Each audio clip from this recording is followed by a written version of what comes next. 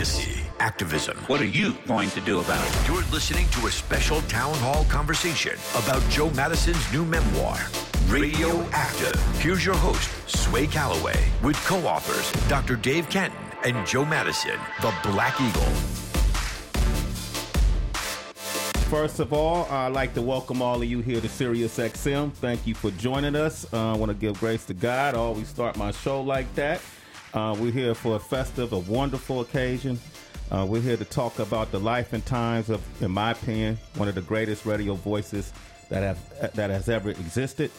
This man has been highly influential in my career.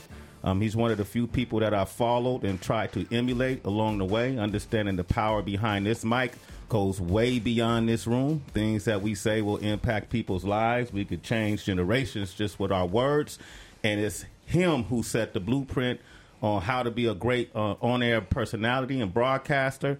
And he wrote this book along with Dave Kenton, Ph.D. Okay, it's called Radioactive, a memoir of advocacy and action on the air and in the streets. Joe Madison, ladies and gentlemen, Joe Madison, the Black Eagle. The Black Eagle, Joe Madison.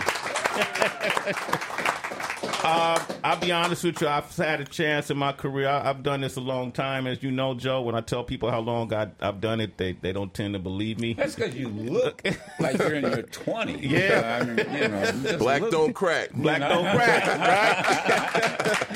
But I've done radio for 30 years. Wow. See? The young man in the back is like, word? Yeah, it was early in 1990 in San Francisco, California is when I started. Mm-hmm. You know, and at that time, you had a woman by the name of Renelle that was really popular in Northern California. You had different people on AM radio that was really popular. Yeah. Who was the... He's since passed away. It was late night in San Francisco. Was it Rick Chase? No, keep going. Kevin Nash, Michael Erickson. No, he was an older gentleman. And he was something else. Yeah. But it was talk. It was all talk. It was talk radio. And I'll think of his name. And everybody sitting here can Google it. Y'all sitting there with me. But he just recently passed away. He had Alzheimer's, and there was a case. You had long since left the Bay Area. Yeah, but he was a master. I think he was late night. And all the folks with KGO, is it? KGO, Talk Radio. Yeah, San Francisco. He was on KGO. Oh, I love talking shop with somebody who knows, right? Yeah, Talk Radio. Yeah, KGO. Yeah. Well, KGO was a big station in the Bay Area. KDIA was a big station in the Bay Area. KSOL at that time was a big station in the Bay Area. I was a teenager at the time when I first got on radio. But Joe, I want to talk about you and your beginnings. You know, it's when I read through your book and just started really hearing your story, because I always wondered where did your activism begin? You know, and this book starts to talk on that. But can you speak to that? Yeah, it was college. It was we're talking in the late 60s. Malcolm had been assassinated in 75, so I was not yet in college. And then it was actually with black students on campus.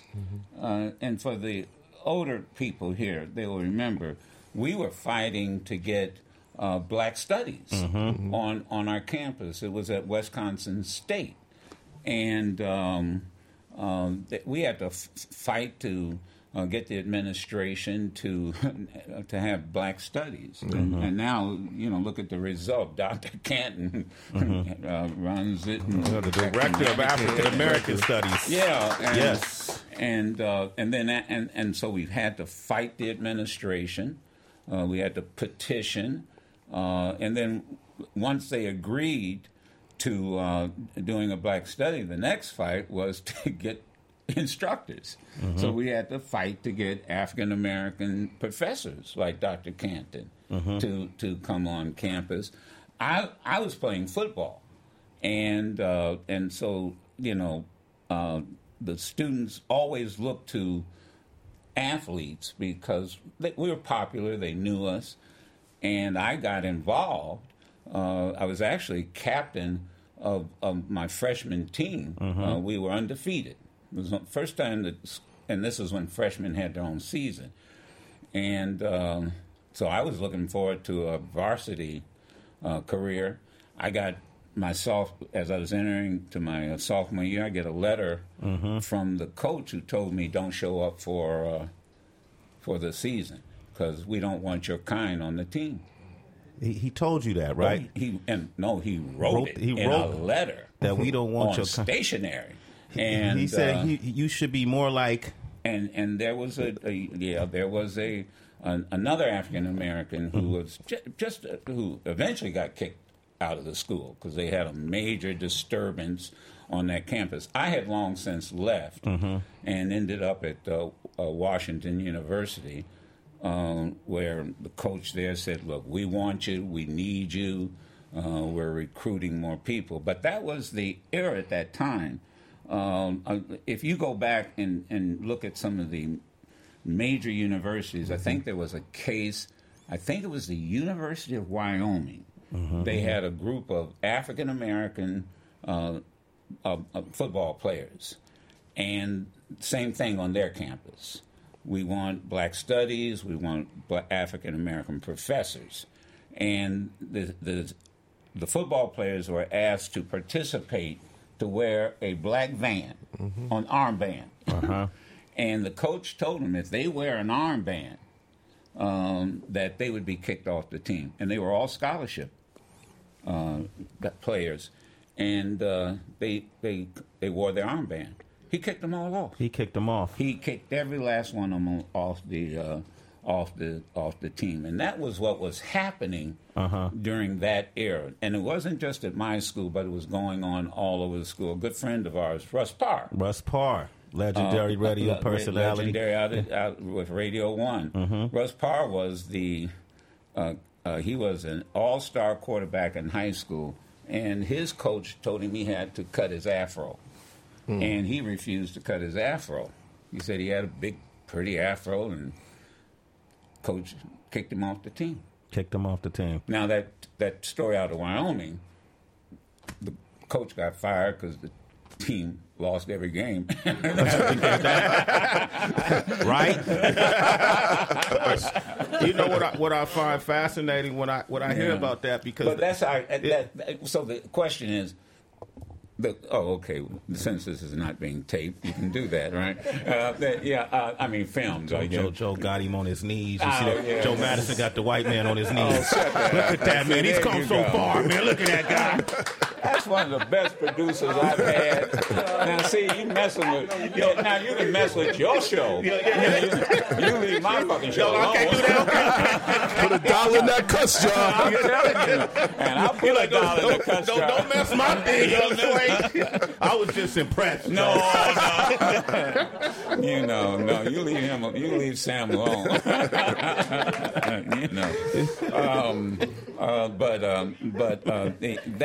That really started it, and then I met Julian Bond, and that's where it all started. And then after college, had one position, which was in communications. And then NAACP said, would you like to run our branch, the Detroit branch? And it's the largest branch. It had 10,000 members. And, man, I was only 24 years old. Wow. And that was rough. It was rough, let me tell you. That was hard. The average board age was 64. And and they were fighting. This is interesting because nobody talks about it. I do in the book.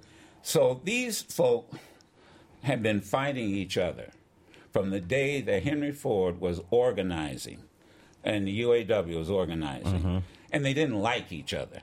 After 30 years, 40 years, so the UAW had a group of black folk who were organizing the Ford company, and then the Ford people had a group of black folk, and they had been fighting each other for decades.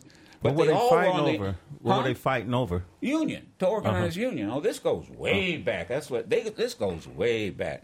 But they all were on the board of the NACP together, the Detroit NACP.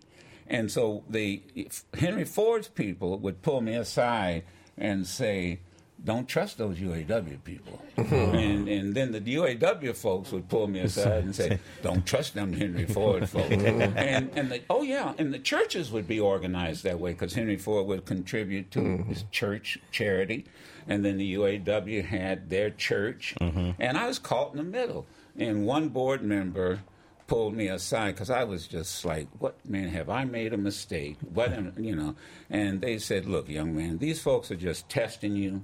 Go ahead, do your thing. But you got to understand, they've got children your age. They wouldn't give their child the keys to the car, let alone the keys to the NAACP. So, this is just your baptism of fire. And that's how it got started. And I think you remember the story. You found it fascinating with when we boycotted the city of Dearborn. Yep, great story. Rosa Parks and I, because Dearborn was like, this is Detroit, and there's the line, and this is Dearborn. And so some black folks went over to participate to a shelter to have lunch or a picnic. Citizens of Dearborn were there and said, you folks can't use our parks. The parks are for just Dearborn residents. Now, Dearborn was less than 1% black at the time. And so they've complained to the city council. City council passed an ordinance saying that unless you were a resident of Dearborn, you can't use their city parks. And that was really directed at folks who lived in Detroit.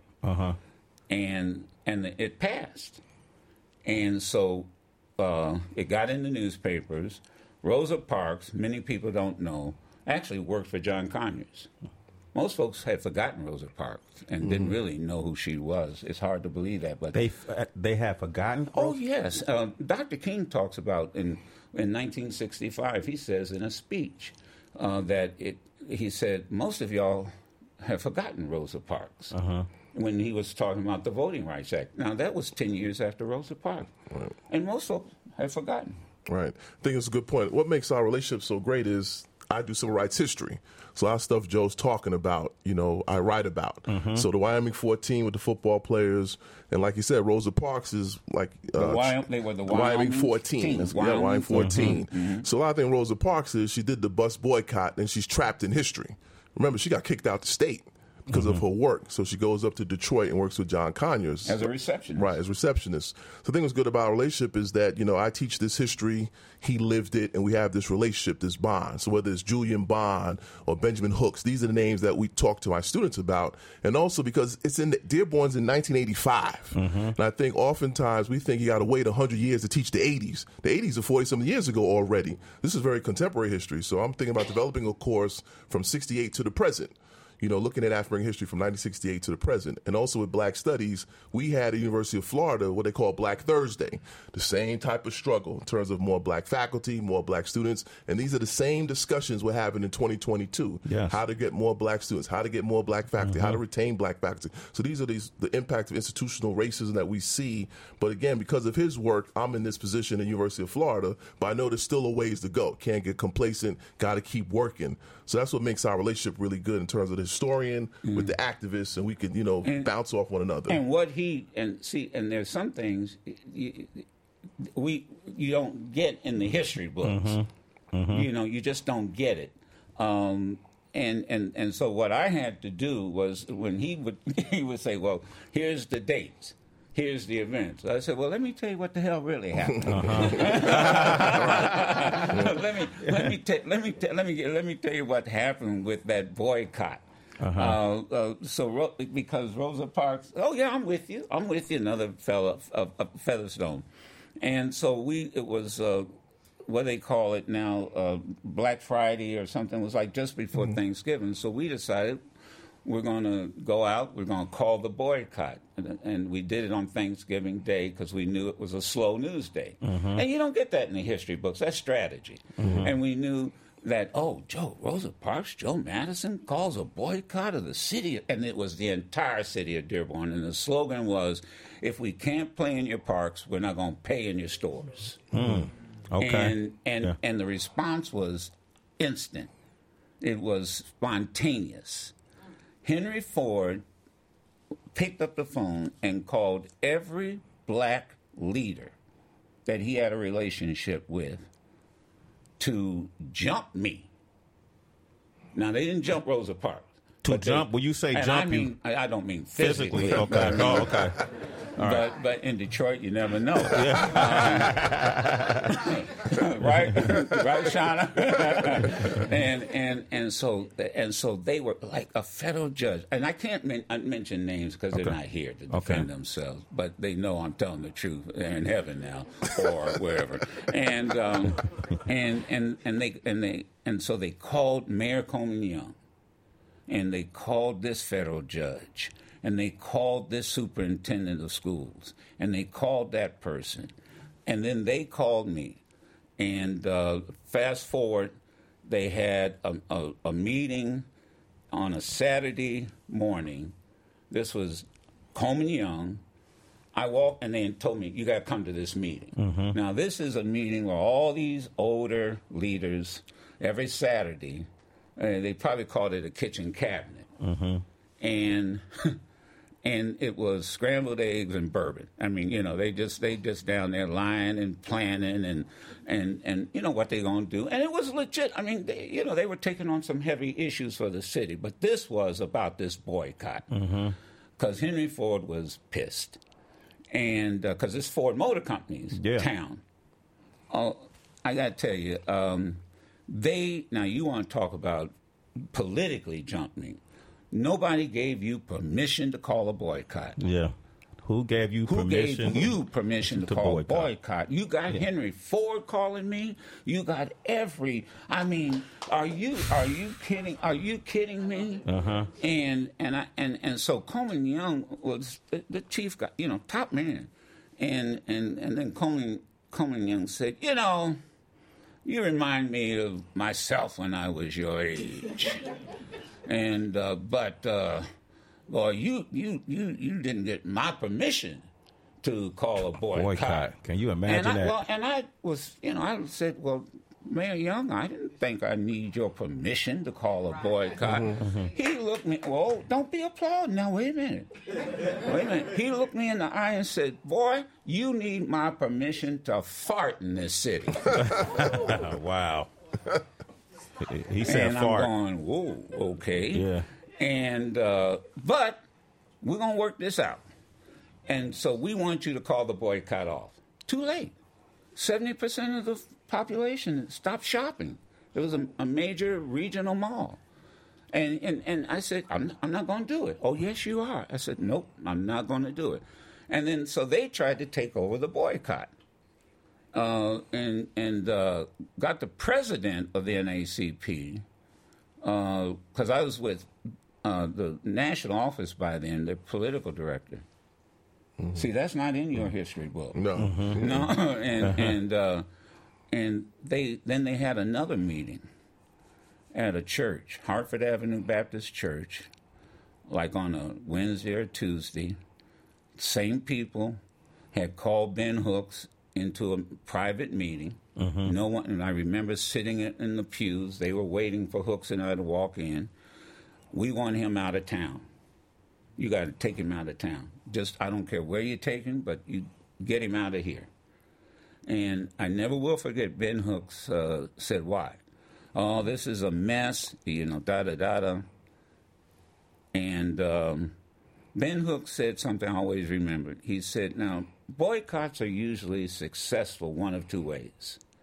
They're well organized, or they are spontaneous.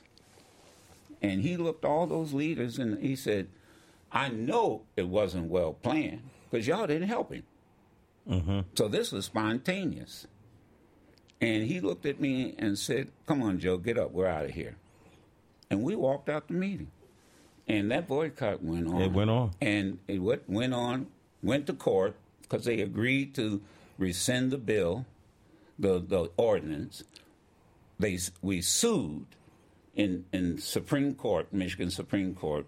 The Michigan Supreme Court ruled unanimously that it was unconstitutional because it was public parks. And we won. There you go, man. One of many victories. You know, and when I think about protests and then and think about protests now, you definitely don't need permission today, you know, to protest. We've seen it in many versions of itself. People protest. Sometimes they use their phones to protest. You know, they use their social media platforms. One of the things you wrote about was the Black Lives Movement and it being decentralized, and that you like the idea of it being decentralized. Can you speak to that? Well, you know, you're the one that, I mean, Dr. Canton, there's been many efforts like this. Well, go ahead. If you look at Black Lives Matter, you know, started with the Trayvon Martin case, and then the hashtags. Obviously, we know social media plays a role, and you know, there's been mixed feelings, right? The older generation believe that the SNCC model, relationships where we meet live together, is not as effective as with the social media. But we've seen now it's changed, because with social media, we see Black Lives Matter is global. We're seeing ways through memes and TikToks how students can stay in contact and have spontaneous movements at the spur of a photo now. Yeah. And we see the power of social media with all the videos, with the police brutality. So it keeps us more engaged that way. But so I think now the scholarship is saying that it's effective, but this is how millennials work in the first place. I know with my kids, you know, it's all about the technology and the social media. So I think with Black Lives Matter being decentralized, it's not that one person who either gets a job or something happens and the movement stops, that you have different constituencies across the country, really across the globe, who can have these protests when necessary. So I know, I mean, Black Lives Matter have been critiqued about being decentralized, but again, it's an effective way to ensure that there's always a movement and not just being reactionary, but proactive. So they're really doing good work, these younger people. And I always listen to Joe about getting young people involved, because we know when young people get involved, Obama gets elected. We know when young people are involved, AOC gets elected. They don't realize how much power young people at 18 to 24 is a key demographic. We look at Georgia, look at my state, Florida. If they turn out, Democrats win. And it's like Stacey Abrams said, it's math, not magic. You know, she figured out, you go to Georgia, third of the voters are black. If we show up 90%, we're going to win. That's power. But I think that just gets overlooked sometimes, because I think some people believe the system, again, it's not a perfect system. We know that. But at the same time, it works when you make it work and hold leaders accountable. And that's what you get listening to this show every day. I'll give you an example. My wife, Roxana Walker-Canton, ran for school board in Hampden. Had a problem, saw a problem. She never ran for office ever in her life, and she won and got the most votes, more votes than the mayor. So that really was an empowering moment there. How, you know, we never ran a campaign in our life, made some flyers, knock on doors. He looked up, she had the most votes. That's when it kicked in. Like, man, Joe knows what he knows he's talking about, and we put that into action. So I definitely encourage young people to get out there. You don't have to wait. You have to wait for Jesus coming back. You can go out there and make something happen. You don't have to always wait. Joe, let me ask you this, though, man. Like, you wore some big shoes at a young age, and you went after big institutions, you know, and that could be a scary proposition. Like, at any time, I know you're the Black Eagle, but were you ever fearful? Like, were you ever threatened? Oh, like, every day. Okay. You have to keep in mind, and people don't think about it like they used to. Think about it, the leaders who were assassinated, who were killed. I mean, Malcolm was how old? 39. I mean, these folks had not reached 40. And so, Julian Bond and I used to, when we would get together, we would talk about who's going to give each other's eulogy. We would, so Julian said, because I said, well, Julian, look, man, you're good. You can speak, man. So if I go before you and some crazy out here, will you do my eulogy? And he said, no, man, I ain't doing your eulogy. No, I mean, I'm teasing, but that's how we would have these conversations, half in jest. But the reality is, I can. My wife Sherry talks about all the time when we lived in Detroit. There was a bullet left on our front stoop in our house, so that and she said somebody left a bullet. Now again, you can take it one way or the other. I don't know how a bullet Got on your front. got on but somebody put it there, and so you didn't fret over it. That's the word. It was just it. It happened. It happened. One of the people that used to, I just loved him to death was Dick Gregory. Mm-hmm. And can we apply when we say that name? God, Come on, bro. I mean, Dick taught me so much, and one of the things that I learned from Dick never. You guys, if you've ever, most people don't realize he never had bodyguards. Mm-hmm. Never had bodyguards, because Dick said God and fear cannot exist in the same place. Mm-hmm. And Dick, all these folks, these politicians, and I always remember this scene, NAACP convention. We were in a garage under a convention center, and Ben Hooks, bless him, he had a security group. And these are all volunteer security folks, right? And some of them were police officers, but, and they kind of like to hang out with Ben because he went to all the parties and that kind of. I'm telling y'all the truth here. And we were in an underground parking lot, and a car backfired, and every last one of them Negroes hit the ground. Hit the deck. Ben, you might want to duck. And Ben is standing there. Okay. and then that's when Dick. I said, Dick, you are right. So you always, the only thing I was always very concerned about was my children, and they're Jason and Shauna's here. Ejaz, the grandson's over there. Nobody gonna mess with him. He's a track star, so he runs fast. But I always try to keep them out. Keep them safe. Keep them out of it. Yeah, keep them out, because the one thing I learned, but you always, we did marches across the country. Always, nothing really has changed. These threats always exist. They always exist. Always. When we went to Sudan to free slaves, we talk about that in the book. But what made you? Why Sudan? Well, there was a 25-year civil war going on. Okay, and during the process of that civil war, slaves were women and children were taken slaves, and being sold into slavery.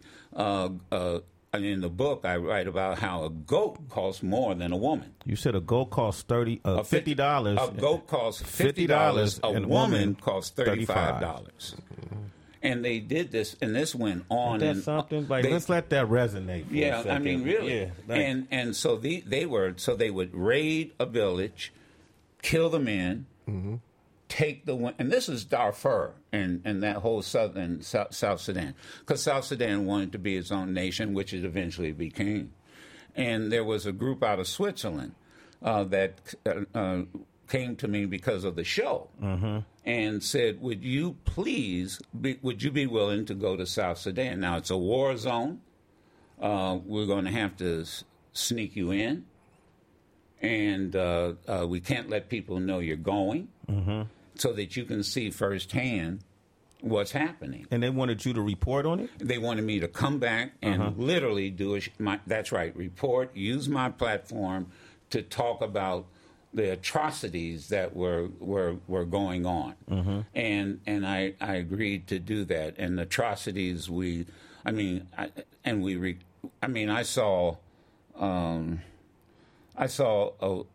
met a young girl, had to be no more than 16, that she delivered a baby in a goat pen because she was owned by one of these Sudanese that own goats. I met a girl. We had to separate.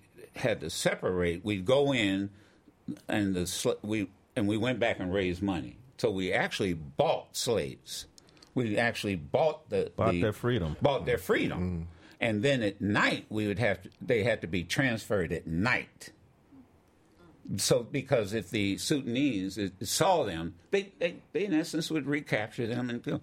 So they had to, and so I when I first went, literally moved me to tears.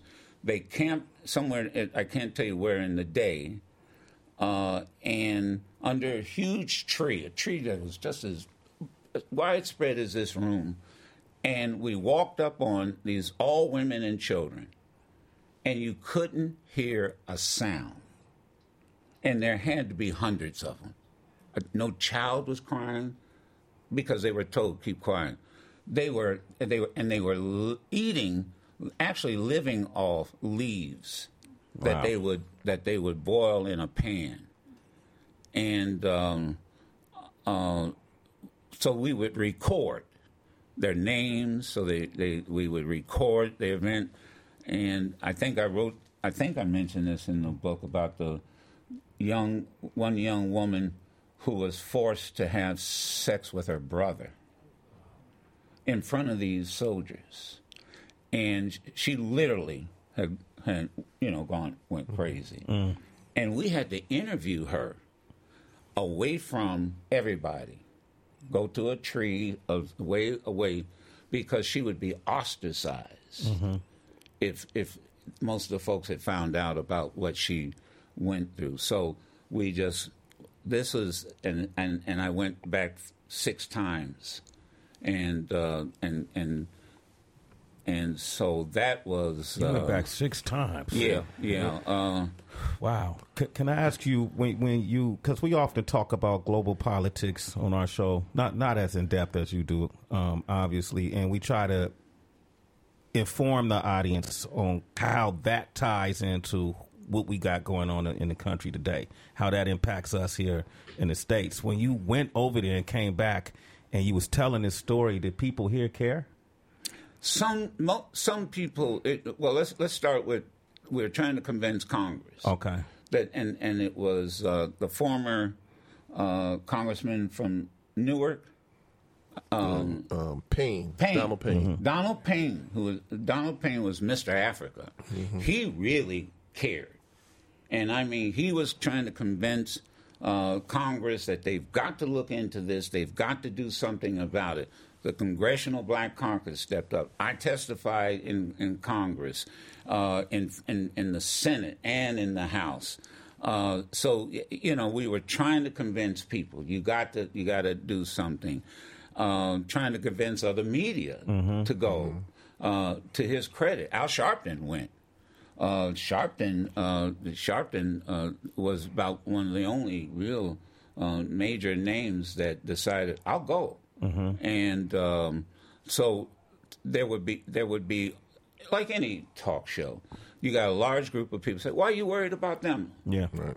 Right? Yeah. Why are you worried? Well, you were listening at the time. It's almost like when we look at Rwanda and Ukraine. Yeah. The Rwanda genocide under Clinton, Ukraine, right? that's a good right. example, We look at too, Ukraine, all the attention that somehow we look at Black lives internationally. Like we have a value system. What we got. So Ukraine gets the attention. Rwanda genocide, millions died, and everybody put their hands up.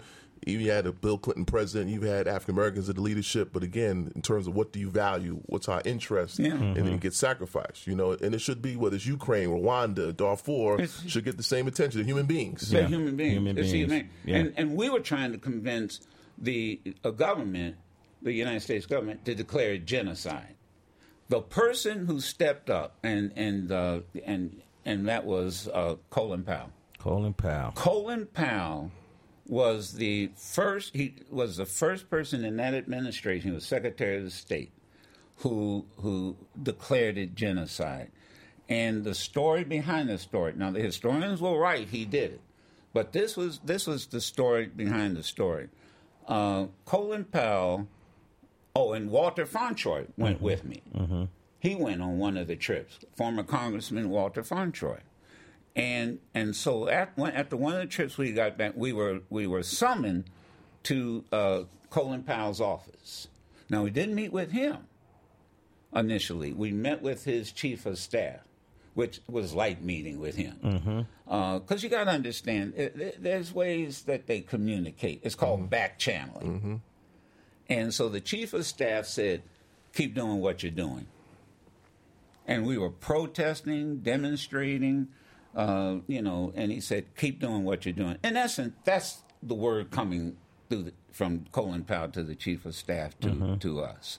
And then, a few months later, Colin Powell went before the United Nations, I think, and I can't quite remember exactly what agency, but he declared it a genocide.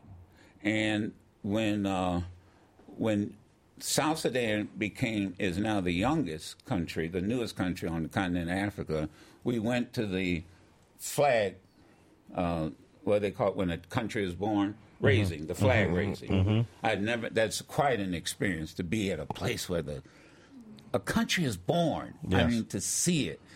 And it was, all the world leaders were there. Even the president of Sudan was there because the war was over, And we were there, big dinner, reception, and a producer, not quite as good as Sam here. The one who was on his knees, right? He said... I said, he says, you think I can go in and get Colin Powell to come out? And we were outside. And he went on in, and he said, oh, Joe Madison? Yeah. And Colin Powell actually came out and kind of winked and all that. Now, and I'm having my microphone. He says, now, Joe? Yes, sir. I want you to tell the world I was the first that declared it a genocide. That's right. Yeah. And I want y'all to know that. You got that, right? Play it back. No, I'm just and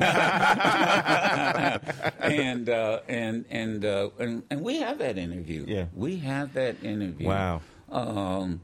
And again, this was all before George Clooney went to Darfur. And I've always been, he got, of course, he's a big star. Yeah. No ifs, ands, buts about it. So when he went, I was happy he went. I really was. And he went whole hog. He really did. You think he was really truly invested? Oh, he was truly. Yeah. No, we talked. We talked. He was truly invested. He got arrested. We got arrested in front of the Sudan embassy every Wednesday or I forgot, but it was like we I think it was once a week. Lunchtime, Jason?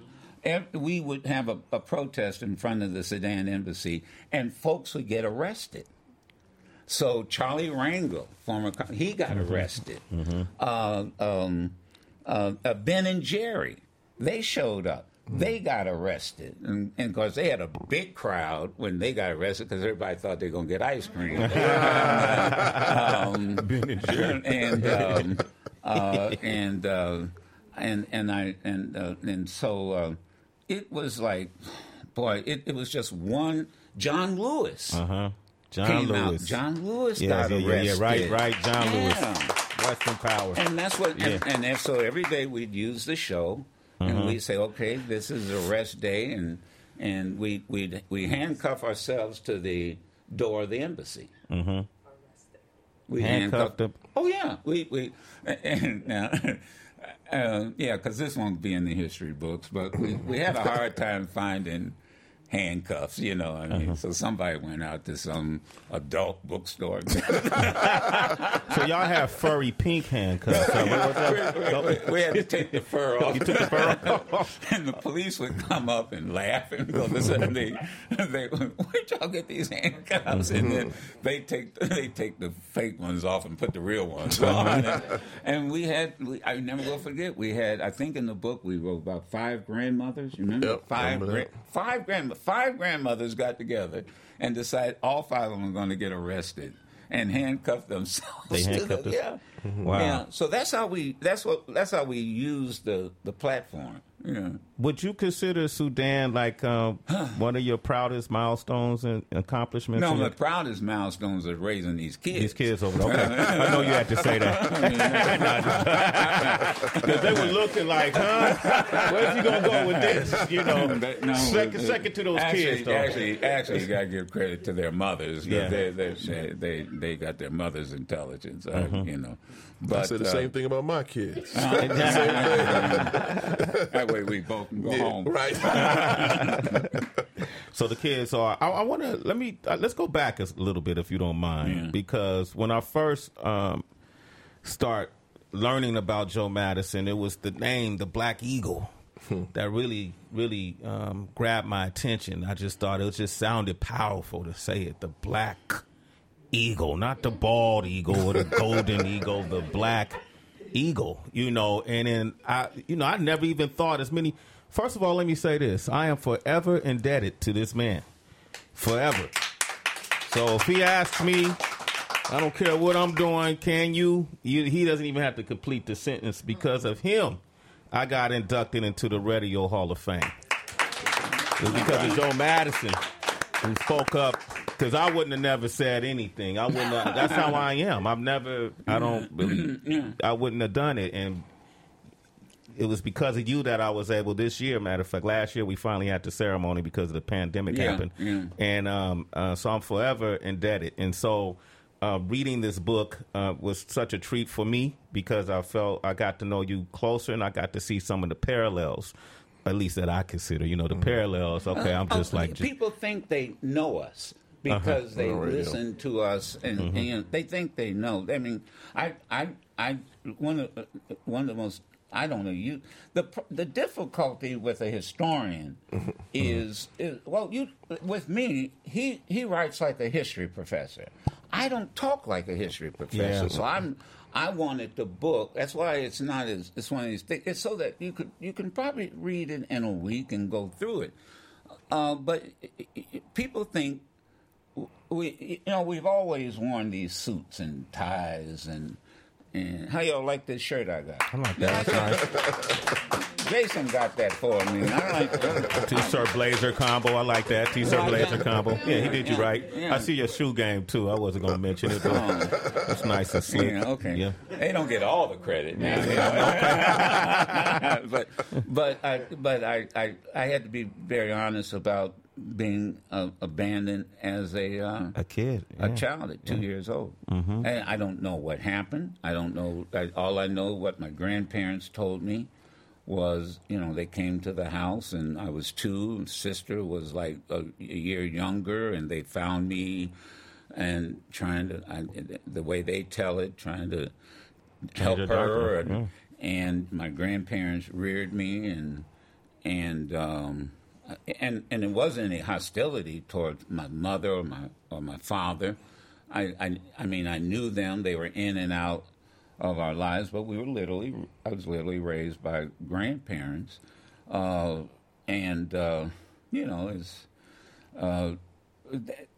I'd spend summers with my father in Flint, Michigan. Every now and then I'd see my mother. She lived in Indianapolis.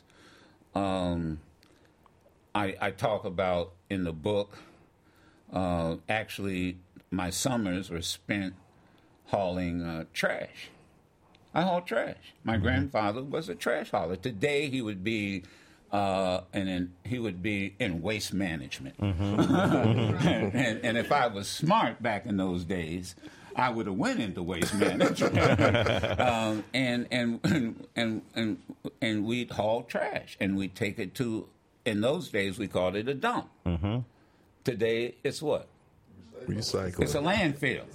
It's still a dump, right? And anybody out here who knows it, so the summers would be spent going through the dump. You separate the newspapers, put them in a pile, the rags, put them in a pile, the metal, put them in a pile. Now, this is summer. There aren't any trees and stuff. And then you load it up on weekends, put it in the truck, go to, in those days we called it what in the neighborhood? A junkyard. The junkyard. And you sold the paper, the rags, the metal, and you got paid. Today we would call it what? Recycling. And that's how I made money. That's how we lived. That's how we lived. And so, and I didn't think about this till Dr. Canton, really put the book together, and I had to really sit down and read it. That just you think about it. You go from working on a dump to interviewing the first black president of the United States, and in the Oval Office, and he called us. Yeah, Right. Obama called us. Valerie Jarrett, would you please come over and the president would like you to interview him. And everybody was trying to get an interview with him. And it's really out of respect to all of you here. It was the audience, and this was midterm. And he needed that. He needed the Senate. He needed us to get out, and the economy. That was in 2010? 2010. Yep. And man, that was a rough year for him because he had to hold on to the House and the Senate. Yeah. And got Obamacare passed. That's 2010. right. That's right. But the funny story on that one was we go in. First of all, you're not going because I said, well, we can do this by phone. So if the president calls you, Sway. And he's been on your show. I mean, he calls by phone, though. No different, Joe. But I'll take it. But, I'll take it. In those days, because and that's what I said. Well, we can do it by phone. Oh no, we want you to come into the Oval Office. Wow. Whoa, wait a minute. Now this is radio. Well, we weren't Zooming, and this is, come on, man, it's radio. No, we want you. Well, look, I'm old enough to know. I know what that's all about. That's the photo op. Thank you. Who's gonna turn down it? I mean, I don't have no TV, and so two things happened that day. One was my engineer got replaced. He got replaced by the program director. So all of a sudden, he's the producer. He's the producer. He's the producer, the engineer, and so I'll carry your bags. You're talking about being on your knees. This boy was let me tell you, this white boy was carrying bags and He's scraping up them knees. Oh man, he was like, and then what's so funny was he really didn't know how to do it all. Obama came over and said, "Wait a minute, you might want to plug this in over here." Really? I'm serious. Wow. But we got it done. And they said, well, you got 10 minutes with the president. It takes Obama 10 minutes to answer one question. And so I had never interviewed a president. And I said, well, so I went to somebody who did, and they said, look, that's staff time. That's what the staff tells you. He will tell you when the interview. We went for almost 25 minutes, a half an hour. So you had 25 minutes of the leader of the free world's attention. And let me tell you, he was cool. He said, come on, we're going to, you're Obama, right? Yeah, okay, thank you. And I'm here. Hey, Joe. Wait a minute. And you sit, and right, the iconic fireplace. He said, I want you to sit right here where all the world leaders sit, Joe. Right here. Yes, Mr. President. All right, we sitting over there in the fireplace over there, and we're getting all buttoned up and everything. We do the interview. My wife, who is really the best producer I've ever had. Shout out to her. Sherry. Is she's all in the book, too. She's like Gladys says, between every page. The song. And she waits and she says, Sherry says, President doesn't have on his wedding ring. Wow, she noticed that. She noticed that. What? I said, should I ask him why he doesn't have his wedding ring on? Hell no. Might be problems in the White House. I don't know. Yeah. And and she's just okay. And so but the funny thing was the next week on the front of National Enquirer was the story that the president didn't have on his wedding ring. Wow. I should have asked. I told you I should have. I should have asked. It was the front. I said, but that's the National Enquirer. Yeah. Well, but you could have had that scoop. Oh, wow. But so we do the interview, and the helicopter, you could hear Marine One landing outside the Oval Office. And woof, woof, woof, you could hear it, and the interview's still there. And we get, so it's time to wrap up. And he says, last question, he says, oh, man, Brother Madison, man, I'm sorry, we're going to have to wrap this up. My ride has gotten here. And you don't want a brother to miss his ride. Now, wait a minute, it gets better.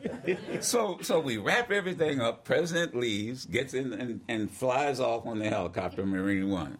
So this program director turned producer, turned engineer, we're down where the press room is, right? And he pulls up. He says, "Oh, you know what, Joe? Wow, hold on a second. I better make sure I got that interview." Ooh. And Ooh. now he did. That's what he said. Let's check to see if I got that interview. Did he have it? No. I that's when I should have started the cuss jar. Yeah. I said, look, my man. Now, he's my boss. I mean, he's my... I said, if you don't have it, I'll fire your ass. What are we supposed to do? Yeah. President's on Air Force One going... Yeah. But he had it. He had it? Oh, but my I tell God. that joke. He laughs. Imagine that No, he's joke. not here. He's not here. But Yeah. that was some of the it's in the book, and that's what you had. The difficulty was working with him.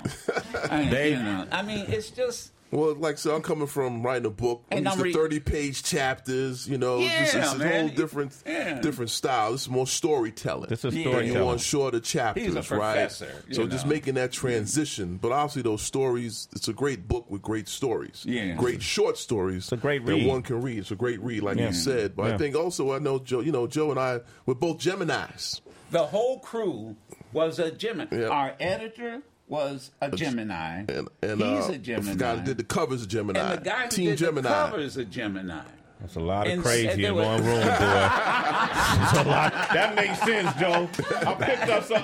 You got those characteristic man, it was traits. all Yeah. of them. So he's June 16th. I'm June 17th. Oh, my my birthdays. God. Yeah, and June the editor started out being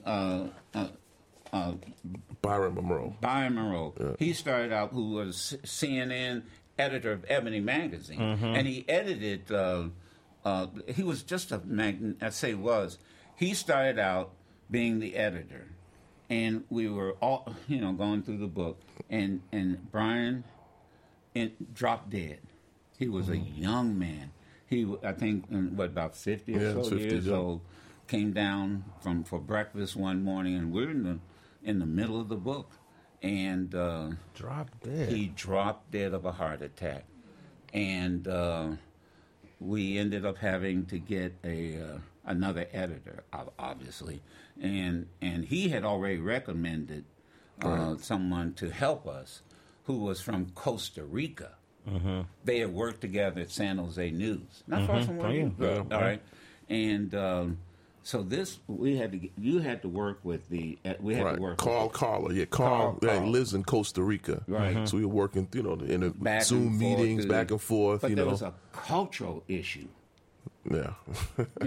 And the culture issue was, well, let me give you an example. So the editors, well, I have new respect for editors. I mean, God, I wouldn't want to be one for nothing in the world. I mean, they everything had to be meticulous. I mean, this book is indexed. Yeah. This book is indexed. And he said, are you sure you did this? You got to contact anybody who's alive and that you mentioned. And you got to make sure that this is right. That's hard to do. And that was hard to do. And yeah. he really pushed. But one of the funny stories was about the Four Tops helping raise money for Sudan. Mm-hmm. And so we were picking photographs. Yep. Remember that? That story. We were picking photographs, and there's this iconic photograph of I'm with Levi Stubbs. And we're backstage, hamming it up, because we helped them get their star on the Walk of Fame. Mm-hmm. And I said, that photograph's just got to be in that book. And the editor said, well, who's Levi Stubbs? There you go. I know who Eddie Kendricks is. Who's Levi But those Stubbs? are we worked. We had a couple of those moments. Someone else who didn't recognize, It's a translation. We had to translate, cultural translation. Yeah. What I appreciate about the book, your producer, Sam, great guy he is. Sam Good up with Nassau. Sam. And by the way, his mother is here. His mom's here also? Okay. Yeah. Well, you should have said that because you have a beautiful son. Even when he's standing.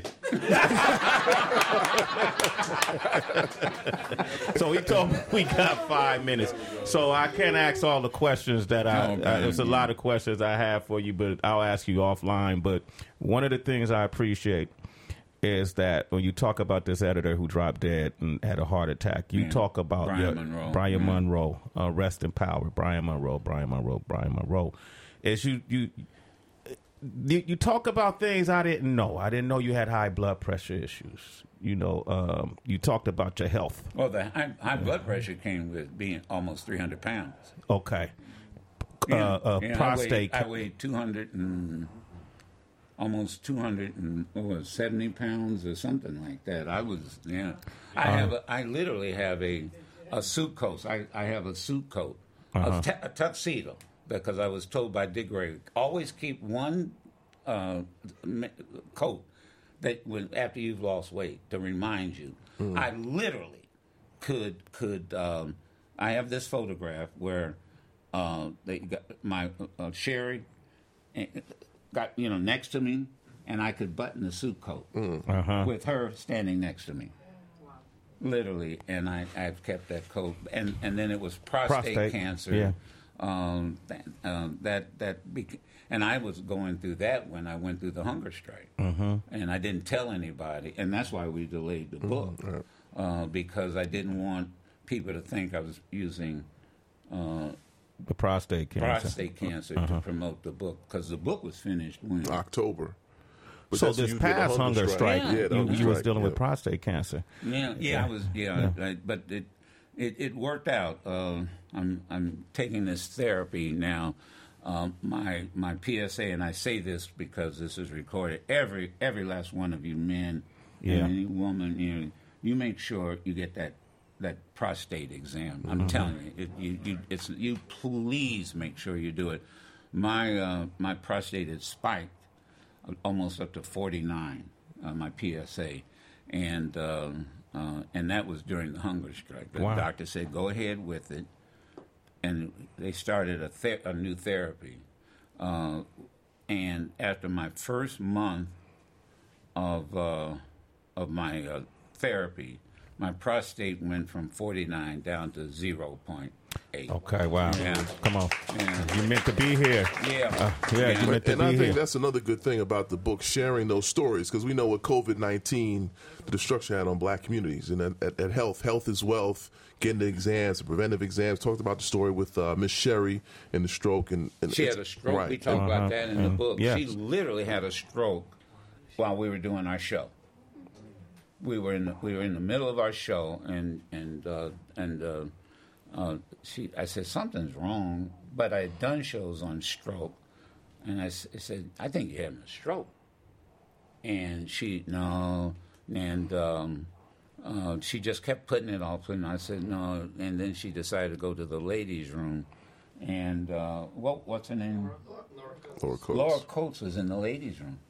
Wow. And Laura Coates was in the ladies' room. Said, Mrs. Madison, look in the mirror, and they were back and forth. Look in the mirror, and his face, the signs were there. Yeah. He said, I think you've had a stroke.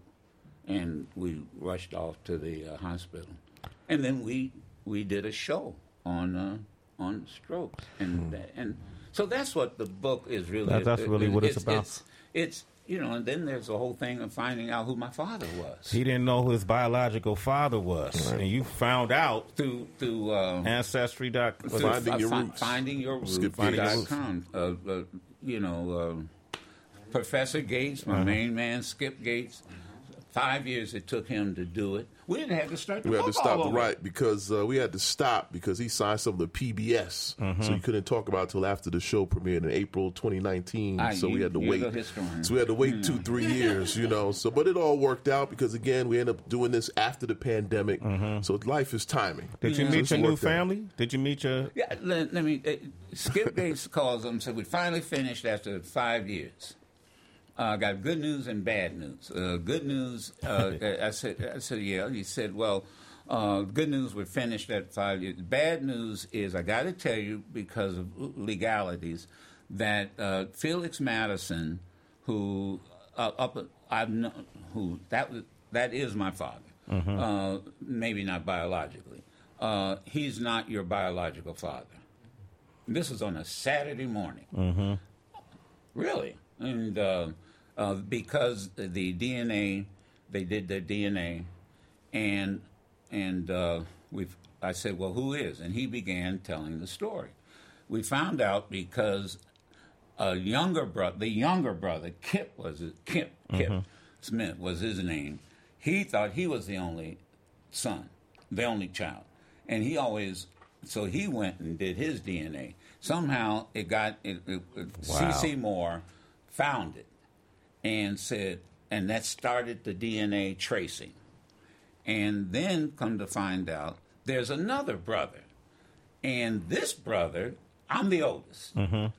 Kip's the youngest.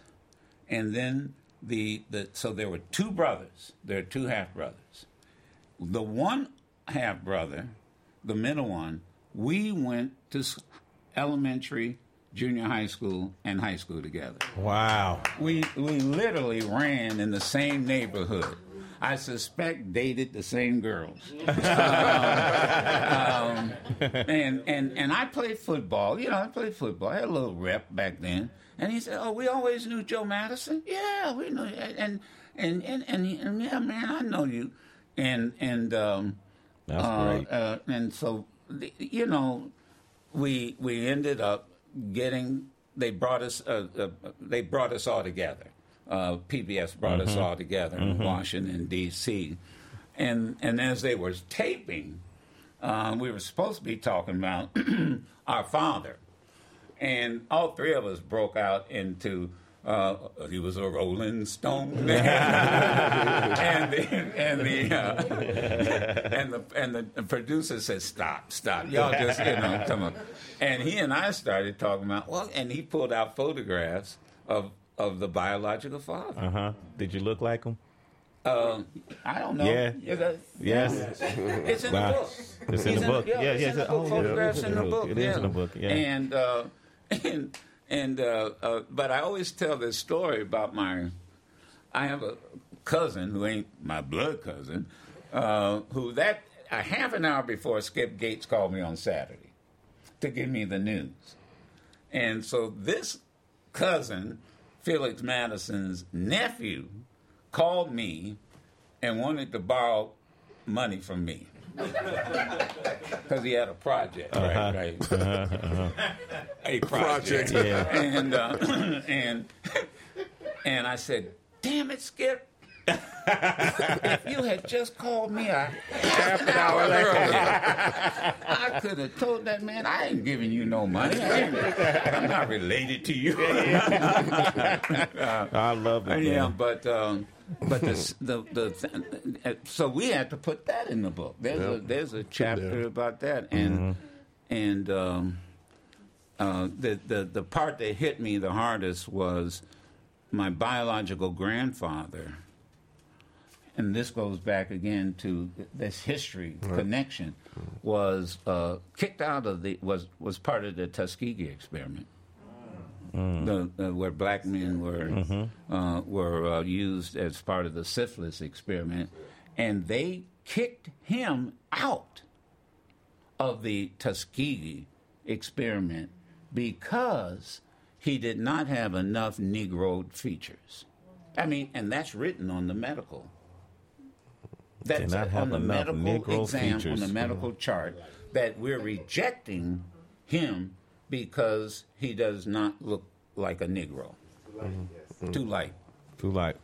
And that was, and the sad thing, he ended up dying of syphilis. Wow.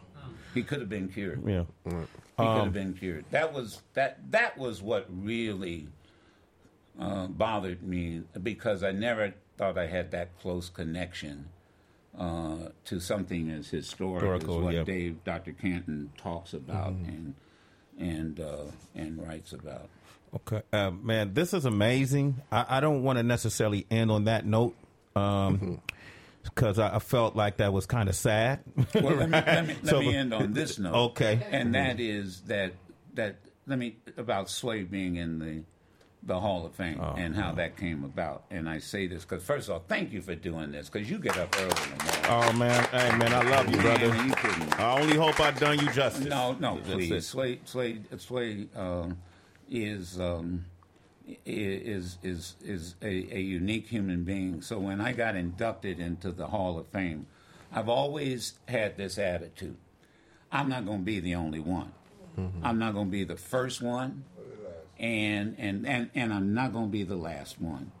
And so when I decided to do my acceptance speech, and I got to give credit, Dave Gorab, who's out here, he did the introduction.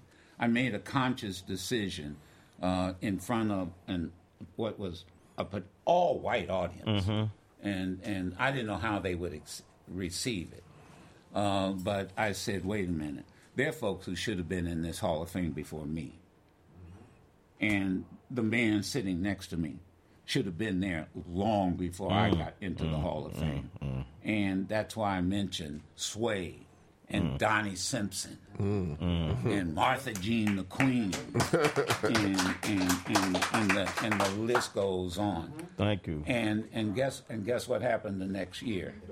Donnie Simpson, me, we all Breakfast Club.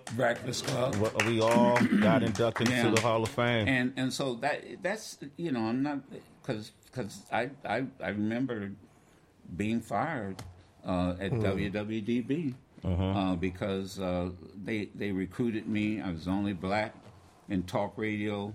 I mean, on that channel, FM, big powerful FM station, midnight to 5:30 in the morning, and they started getting letters. This was before social media, saying that he's talking about black people too much, and I was the only black person on in the station. And they literally pulled me into a meeting with the owner and the program director and said I couldn't talk about black folk on the air. Wow. And so, so the next day I interviewed Louis Farrakhan. That's a high note to end on, right? Oh, that was great. And then the day after that, I got fired. There you go. Yo, give it up for Joe Madison, man. Radioactive, a memoir of advocacy and action on the air and in the streets. Yes, man, love you. Man, Dave Canton, thank you. He brought your pops. Thank you. And I think we got books for everybody. We got books for each and every one of you. You're going to enjoy this book. All right. I feel like Oprah. Everybody gets a book. Right. The Black Eagle, one more time, y'all. The Black Eagle. And Dr. Canton. Dr. Canton. You can listen to yours truly, Madison the Black Eagle, live every Monday through Friday on Sirius XM Urban View Channel 126 or anytime on the Sirius XM app.